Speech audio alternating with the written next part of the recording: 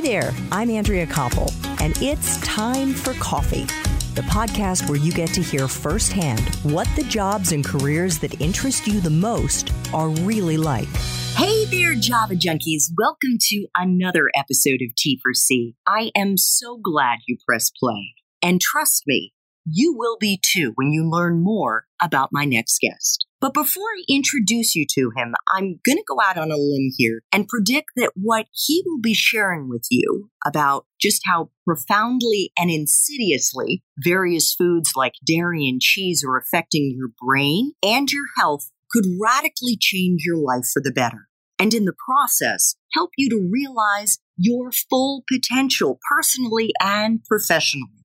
But first, I want to put this episode into a little bit of context. As I hope you know, when I launched Time for Coffee in August 2018, it was because I wanted to help all of you, the 18 to 28-year-olds who are college students, grad students, and young professionals, to turn your degrees into careers you love. In fact, that's the mission of T4C, and that is why all the content we produce is free. And we're trying to accomplish this mission by bringing professionals in dozens of different careers, from the entry level to the C-suite, to you for on-demand content, caffeinated career conversations. But another super important part of T4C's mission is to help educate you about health, wellness, and self-care. Because as I learned the hard way, my friends, what good is it to have a job you love if your physical and or your mental health sucks? I am 55 years old, and over the years, I have struggled with things like an eating disorder, depression, anxiety, drinking too much alcohol, hypothyroidism, another autoimmune disease called Raynaud's. And it was only after I educated myself about the huge importance of good nutrition and learned about the gut-brain connection that I began to get myself on a healthier path. And over the course of the last year, I have had the privilege of interviewing some really exceptional experts, whether it's Dr. Mark Hyman or Dr. Bill Stixrud and Ned Johnson or Dr. Ellen Vora. And you can find all of these episodes on the T4C website at time4coffee.org. Just scroll down to the bottom that says wellness. You'll see the box that says wellness, health, and self-care. Well, today, I am thrilled to have another expert to add to that extraordinary list of healers. Dr. Neal Barnard is an adjunct associate professor of medicine at the George Washington University School of Medicine in Washington, D.C., and he is the president of the Physicians Committee for Responsible Medicine, which he founded way back in 1985, the year I graduated from college. Dr. Barnard has led numerous research studies investigating the effects of diet on diabetes, on body weight, and on chronic pain, including a groundbreaking study of dietary interventions in type 2 diabetes that was funded by the National Institutes of Health. And that paved the way for viewing type 2 diabetes as a potentially reversible condition for many patients, something that was unimaginable not that long ago. Dr. Barnard has authored more than 90 scientific publications, and he's written 20 books for medical and lay readers, and is the editor-in-chief of the Nutrition Guide for Clinicians, a textbook made available to all U.S. medical students. As president of the Physicians Committee, Dr. Barnard leads programs advocating for preventative medicine, good nutrition, and higher ethical standards in research. His research contributed to the acceptance of plant-based diets in the dietary guidelines for Americans. And then, in 2016, he founded the Barnard Medical Center in Washington, D.C., where I actually am a patient, as a model for making nutrition a routine part of all medical care. Dr. Barnard, welcome to Time for Coffee. I know you're a medical doctor, but I have to ask you, are you caffeinated and ready to go? I am ready to go. Thank you so much for including me in the program. Absolutely. And you're not caffeinated. You want to tell us why? Just not my thing. Coffee's not one of these things that has a lot of health issues about it. It's okay. I joke that I'm not old enough. But okay. Anyway, coffee's okay. All right. Well, before we dig into some of your research and the tremendous benefits of a plant-based approach to eating, and the addictive nature of things like cheese, which I have to tell you, blew my mind. I mean, your book is right over your shoulder there, The Cheese Trap. I would love it if you could share with me and with the Time for Coffee community how a young guy who grew up on a farm, a working farm in Fargo, North Dakota, ended up moving away from a meat-based approach to our diet as Americans to saying, no, that's not good for me. And in fact, I'm going to educate others about a plant-based approach to eating. Well, Andrew, we didn't really have a clue. I got to say, we thought nutrition mattered just a little bit. You need protein, you need some iron. We didn't take it very far. And we didn't really think that what you eat and what you choose to have for breakfast and lunch and dinner could have any big effect. Couldn't reverse heart disease or make diabetes go away or any of those kinds of things. It was just this minor thing that we kind of neglected. And I got to say, my North Dakota roots were roast beef, baked potatoes, and corn, except for special occasions when it was roast beef, baked potatoes, and peas. And that was about as far as we went. But what happened to me was the year before I went to medical school, I had a job in a hospital in Minneapolis. And down in the basement of the hospital, it was the hospital morgue. And my job was to be the autopsy assistant. When anybody died in the hospital, I had to help the pathologist examine the body, which really meant he would open up the chest. Well, I'll never forget. One day, a man died in the hospital of a massive heart attack. And so here's the body. And he opens up the chest. He pulls off a big chunk of ribs off the front of the chest. And that laid open the heart. And he said, look in here. And he took a scalpel and he cut open one of the coronary arteries. And this was like a class for me. He said, we call them coronary arteries because they crown the heart. And look inside as I open up one of the coronaries. And he said, feel it. So I had gloves on and it felt inside the artery. And instead of it being this sort of flexible, rubbery tube that I thought an artery would be like, it was like concrete. It was hard, like a rock. And he said, that's atherosclerosis. Where does that come from? He said, that's your bacon, your eggs. The cholesterol causes this to happen. And then he looked at the carotid arteries going to the brain. They had the same thing. And he said, this person died of a heart attack. He was headed for a stroke, but the heart attack killed him first. Anyway, this is all an eye-opener. End of the day, he finishes up, writes up his notes, heads out of the room. And I'm left with the body that I got to clean up. And I put the organs back in. I put the ribs back in the chest and sewed up the skin. And then I went up to the cafeteria and they were serving ribs for lunch that day. And I wasn't a vegetarian or anything like that, but I looked at that and I thought that looks just like a dead body. And it smelled like I couldn't eat it. I just couldn't eat it. And as time went on, this started to kind of play on my mind. And I learned all the other pieces. When it comes to food choices, there's the health consequences to your heart, to your brain, cancer risk, to your weight, all these things. There's the environmental concerns, which are in the headlines every day now. And then there's also the part about animals. And I have driven animals to slaughter. And I have hunted and done all these things that we took to be a normal part of our culture. And I just started to rethink everything. And so that was kind of the start of all of this. Oh my gosh, I can only imagine how gruesome that was to be in the cafeteria seeing the ribs. But something that the doctor who did the autopsy said really struck me, and it was the fact that he made that connection to the food. And yet not many doctors then advise to cut it out completely. Why is that? Even at that time, I know this sounds peculiar to say, but for some people, particularly people who were kind of impoverished when they were young, we saw this with people immigrating to the United States as well. When they became wealthy enough to have meat every day, that meant you had arrived. And for some, they had developed heart disease as a result, and they would have what they would call a zipper, which meant your coronary artery bypass graft scar that you on your chest, right down your midline. And that people would proudly have their zipper to show that they had arrived. So the point I'm making is people started to know that it was diet. It was also smoking. That these things contribute to heart disease. And yet that's part of life. You don't not do that. And I have to say, for my life, when I went to medical school, I would sneak hamburgers into the medical library and I smoked cigarettes. Frankly, our patients could smoke in the hospital. As long as oxygen wasn't flowing, they could smoke in bed. All these things that sound crazy now, that was our life back then. We weren't stupid. We knew that smoking caused cancer. But somehow we thought, well, I can get away with it for a while.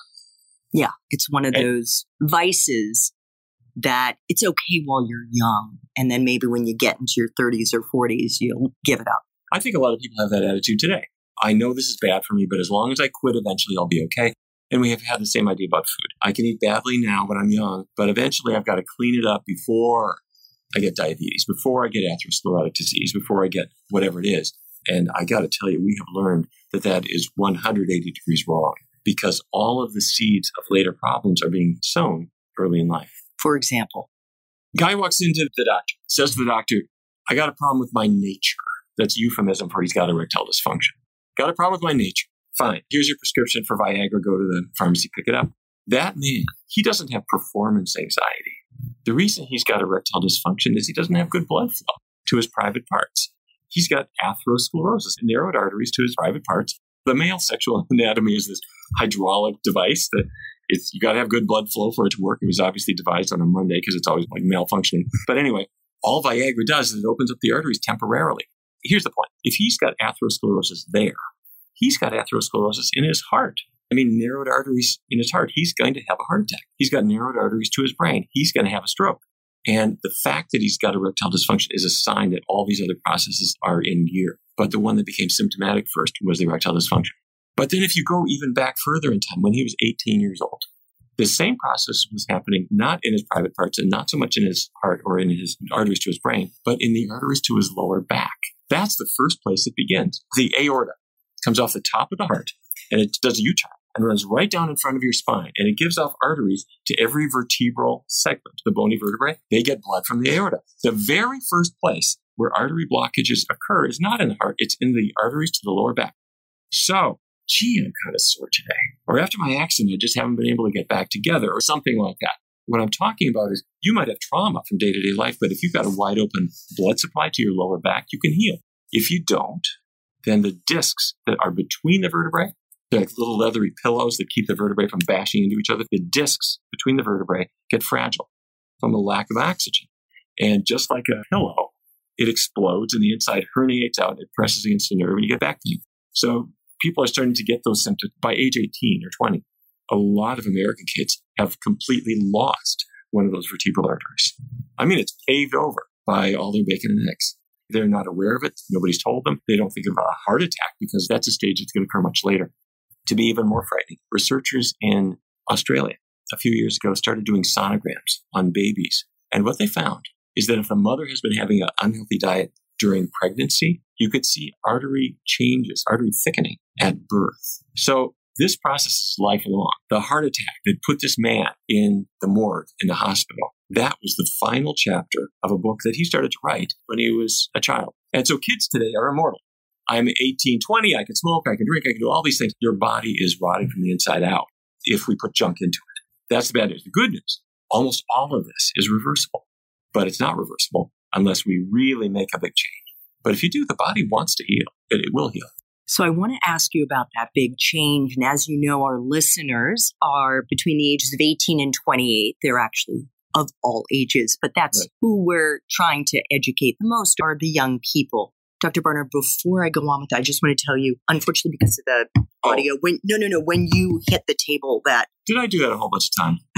Have I been beating on the table? You've been beating on the table. But I'm sorry. No. How many times did I do that? I want to speak with you both as a medical doctor, but specifically as a psychiatrist, because you said going back to when they're 18 and the lower back manifests pain. But what about the mental health? And there is an epidemic of anxiety among young people today, not to mention older people. But I know, because I'm seeing it in my own family, the depression that manifests, the anxiety that manifests among kids, ADHD. Do you think there is a connection between diet and some of these so-called mental health disorders that are breaking out all across the country?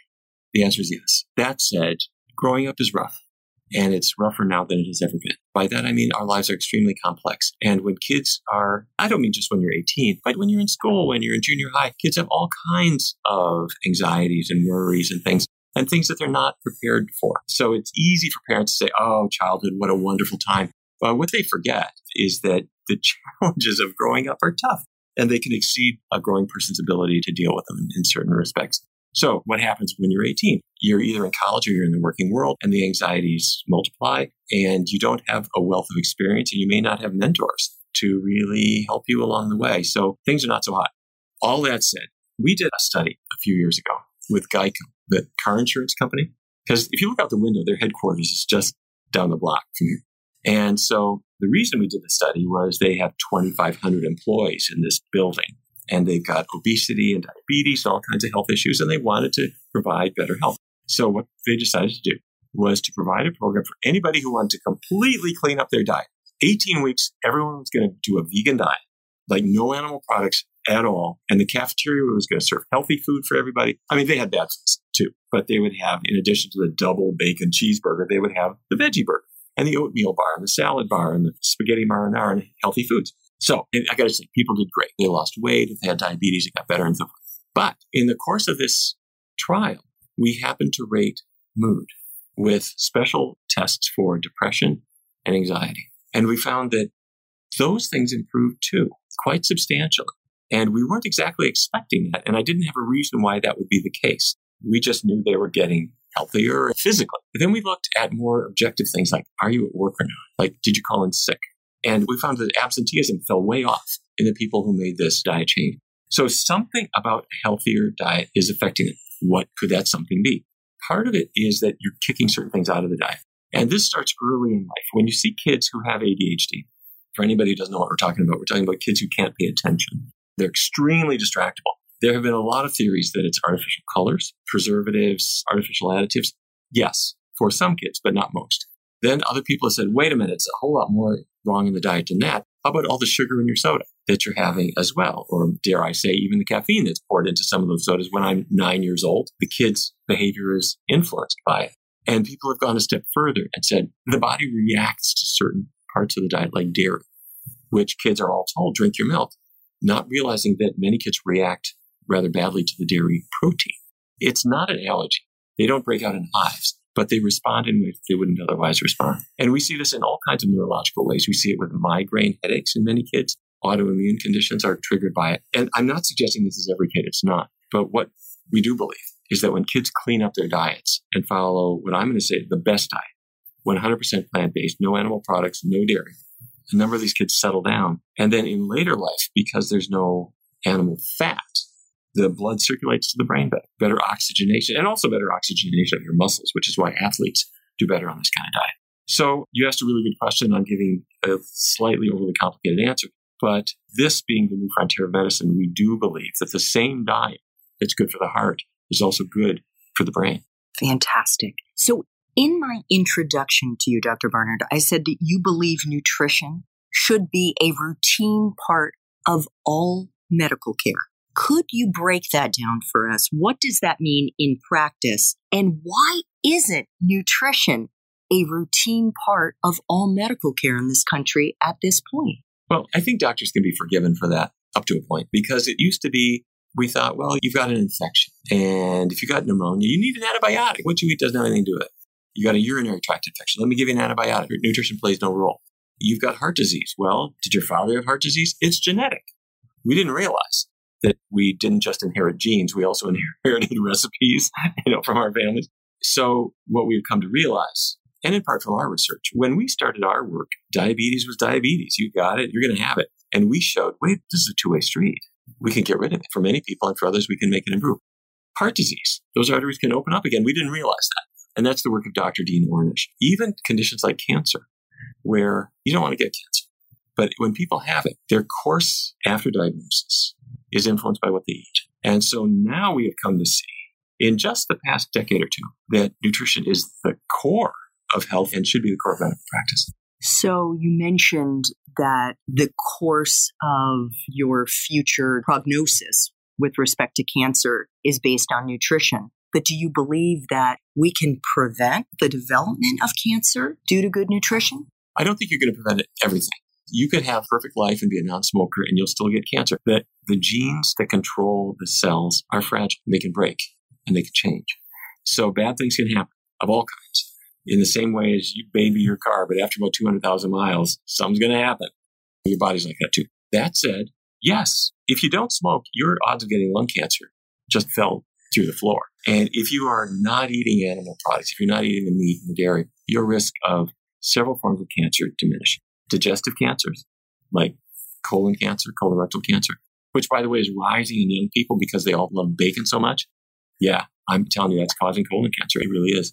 But also the hormone-related cancers like breast cancer, uterine and ovarian cancer, and then prostate cancer. These things are related to diet to a dramatic degree. So I also mentioned in the introduction something that really rocked my world. I could not believe it when I heard you say this, and that is that something as seemingly innocuous and delightful as cheese can be addictive.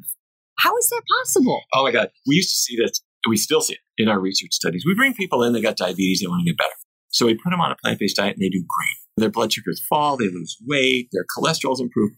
But so many of them will say, no matter how good I feel, I got to tell you, I still miss cheese. Specifically cheese. Not ice cream, not whole milk, not chicken. Cheese. And I thought, it smells like old socks. Why do people want cheese so much? But people do get addicted to it. They sure do. And we have found out why. And you're going to tell us. Okay. All right. Well, cheese is more addictive than butter or whole milk or even ice cream. And the question is why? The smaller part of it is it's very salty. There's more salt in cheese, ounce grams, than there is in potato chips, believe it or not. And it's fatty. It's about 70% fat. So the salty, fatty combination, people love that. Potato chips, onion rings, French fries, salt and fat equals addiction.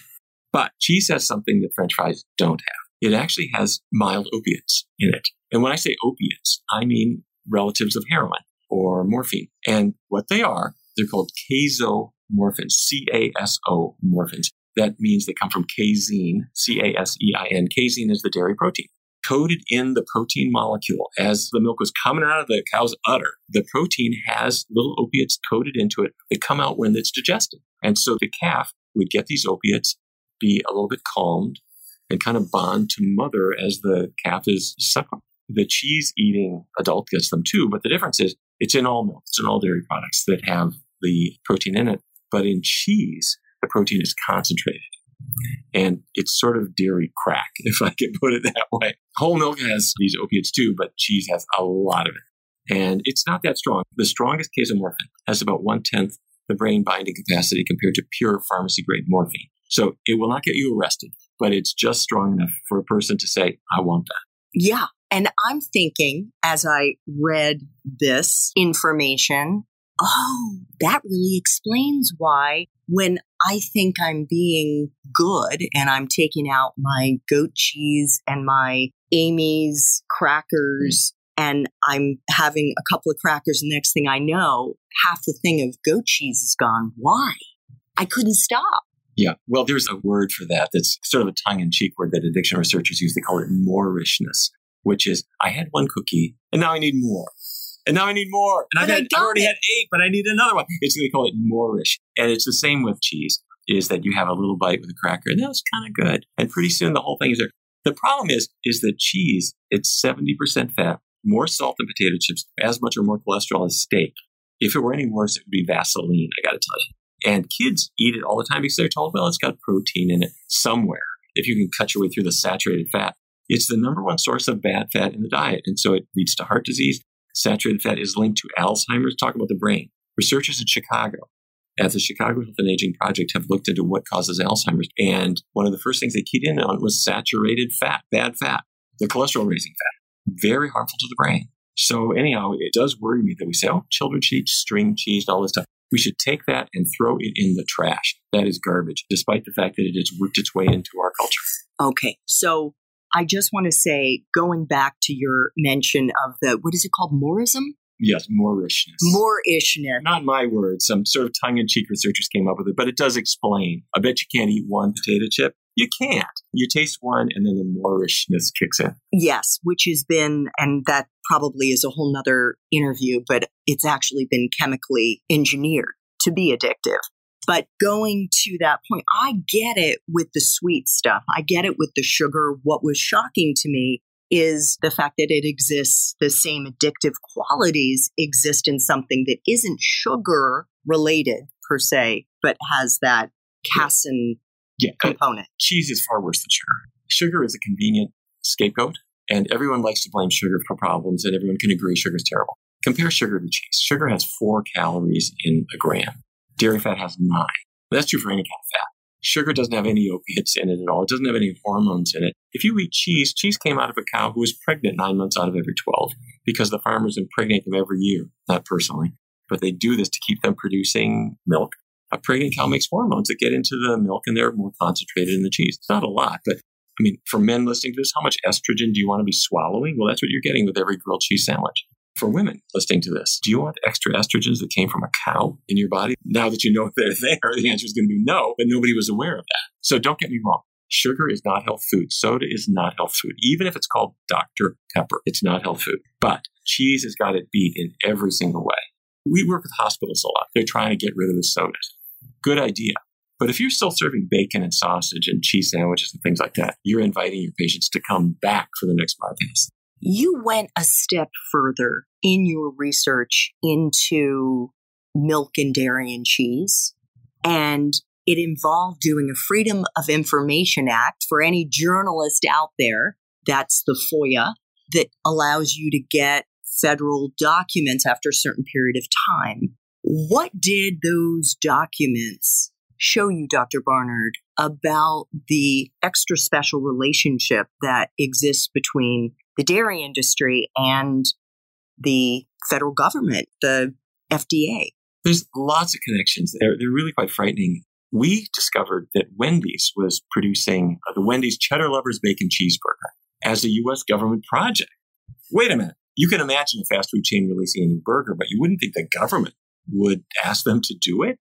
And I could show you the contract that the U.S. government signed with Wendy's to release the Cheddar Lovers Bacon Cheeseburger. When was this? Just out of curiosity. This was a couple of decades ago now. But since that time, they worked with Taco Bell so that as you're going through the drive-thru, they'd say, "Welcome to Taco Bell." And then a suggestion, "Would you like to try a quesadilla today?" Cheese. Cheese was the thing. They worked with McDonald's. They worked with Burger King. They worked with all of them. They worked with Pizza Hut to put an entire pound of cheese on one serving of pizza called the Ultimate Pizza. And why do they do it? Because in Wisconsin and in Florida and in California, there are farmers raising cattle. They milk the cattle. They have a bunch of milk. And the more demand there is for it, the more money they get. They lobby Congress heavily. Congress institutes laws to favor them. And so the government, by law, must promote American agricultural products, especially cheese. And then when it got ugly, in the year 2000, we discovered that the federal policymakers deciding what Americans should eat. I'm talking about the people developing the dietary guidelines for Americans. Through the Freedom of Information Act, we got all of their resumes, their CVs. We found that 6 of the 11 decision makers had been paid by industry, especially the dairy industry, some the egg industry, some the meat industry. So I filed a lawsuit in federal district court here. And I got to say, the government had all their attorneys. We had one, but it helps if you're right. And the judge instantly ruled we were right. You cannot run a country that way. Since then, it's gotten better, but industry is still heavily involved in promoting what people know about food. So to those or for those young people who grew up with parents, as I did, telling us to drink milk, whether to eat cheese because there's protein in it and it's good for you, what do you say? Well, there is protein in it. However, there's protein in lots of things. Broccoli doesn't want to brag, but it's 1/3 protein. A kid who never eats animal products at all will get easily more than enough protein without any milk or whatever. And there's calcium in milk. The cow doesn't make calcium. Calcium is an element. It's in the earth. And so it gets into the roots of grass. And the cow eats the grass and some of that calcium ends up in milk. But if you eat green vegetables yourself, hopefully not grass, but broccoli, kale, collards, Brussels sprouts, if you eat that, that's what nature thought you were going to do. And so your digestive tract has the capacity to digest those and extract the calcium, in fact, about twice as efficiently as it does with milk. That's our natural food. So milk is a cultural thing, and it's not universal. About a generation ago, it started coming into Japan and China. Milk was a European thing, and to some extent a Middle Eastern thing to a degree. It came into India fairly soon. But I was doing an interview with a young Japanese reporter. We were talking about milk at the time, and she would just wrinkle her nose. And she said, at the end of the interview, she said, "I'm sorry, I'm just so upset. Our government is now pushing us to try to drink milk so that we're big like Americans. And I just don't like it." It wasn't their culture, and it shouldn't be part of our culture. So, Dr. Barnard, why do you believe our young listeners should adopt a plant-based approach to eating? And how is it different or just another way of saying become a vegan? It's another way of saying effectively the same thing, except when people hear the word vegan, They think that means I have to have a taste for folk music or work in a library or have a philosophy degree or something like that. And wear tie-dye. And wear tie-dye or come from Hollywood or something like that. And so plant-based means I'm just like everybody else, except I don't eat meat or animal products. I'm kidding a little bit, but that's kind of how the word has come around. I got to say, vegan is exactly the opposite of how I was raised, but you learn two things when you adopt this diet. One is it's really good for you. I mean, it's like your cholesterol level comes way down. Weight problems just melt away. Athletic performance is the big thing now. It started out with distance runners, the Scott Jureks and Brendan Brazier and Rich Roll. And then it was the basketball players. And then Venus Williams first. And then Serena. She did it because she needed to be healthier. She had Sjogren's disease, which is an autoimmune condition, and a vegan diet effectively cured her. And then Novak Djokovic, who's the number one tennis player in the world, said, well, I'm going to do that. And he did him one better. He started a vegan restaurant in Monaco. And then the racers, Lewis Hamilton is the top Formula One auto racer, top racer in the world. And he's been vegan for years. And he's tweeting about it all the time. Anyway, I'm digressing. So bottom line, you discover that it's really good for you. But then you also discover it's surprisingly easy. You thought it was going to be hard, but it's not hard. You're at Taco Bell, you skip the meat taco, you have the bean burrito. This is not the pinnacle of culinary art, but it works. And you're having pizza, you just leave the cheese off and you have extra sauce and put on all the veggies. You got a sushi bar. You have the cucumber roll or the asparagus roll or the sweet potato roll. You could still have all the other stuff. Any Italian restaurant, they'll make you spaghetti arrabbiata, spaghetti marinara. There's choices everywhere. And Subway would be more than happy to leave off the meat and cheese. Cheaper to them to load it up with all the veggies. So you discover it's easy, you feel better. Your friends are kind of gradually decompensating and they're on every diet known to humanity to try to control their weight. Those problems have left you at a little bit of arm's length. So because you are a psychiatrist, I have to ask you about the gut-brain connection. That was also a revelation to me. I think I only learned about it a couple of years ago. Could you share with our young listeners what it is and, in effect, what happens to the forgetfulness, the cloudy-headedness? I can speak from personal experience, just saying that I think my memory has gotten a whole lot better since I changed my diet. We hear this all the time. And I have to say, this is really a frontier. I don't think we're anywhere near done with the research in this area. But what we know is this. Your digestive tract has healthy bacteria in it, and you need them. You don't want to have a totally sterile digestive tract. You need your healthy little bacteria in there. They help you digest food. They produce compounds that influence your health in a variety of ways. But there are also not so healthy bacteria in there. And researchers did a wild experiment. These researchers were in Pittsburgh. They brought in a group of men in Pittsburgh, and they said, we want you to start eating. These were African-American men. They said, we want you to eat a rural African diet of root vegetables and beans and simple foods and throw out the chicken nuggets and the pizza. And they did this for 2 weeks. And at the same time, they recruited a group of men from rural South Africa. And they said, we want you to eat the Pittsburgh diet, which was cheese and wings and all that kind of stuff. And within 2 weeks' time, they could show that their gut bacteria were changing dramatically. It's just like if I take my garden and I'm growing roses and I suddenly start throwing sand into it, which would be great for cactus.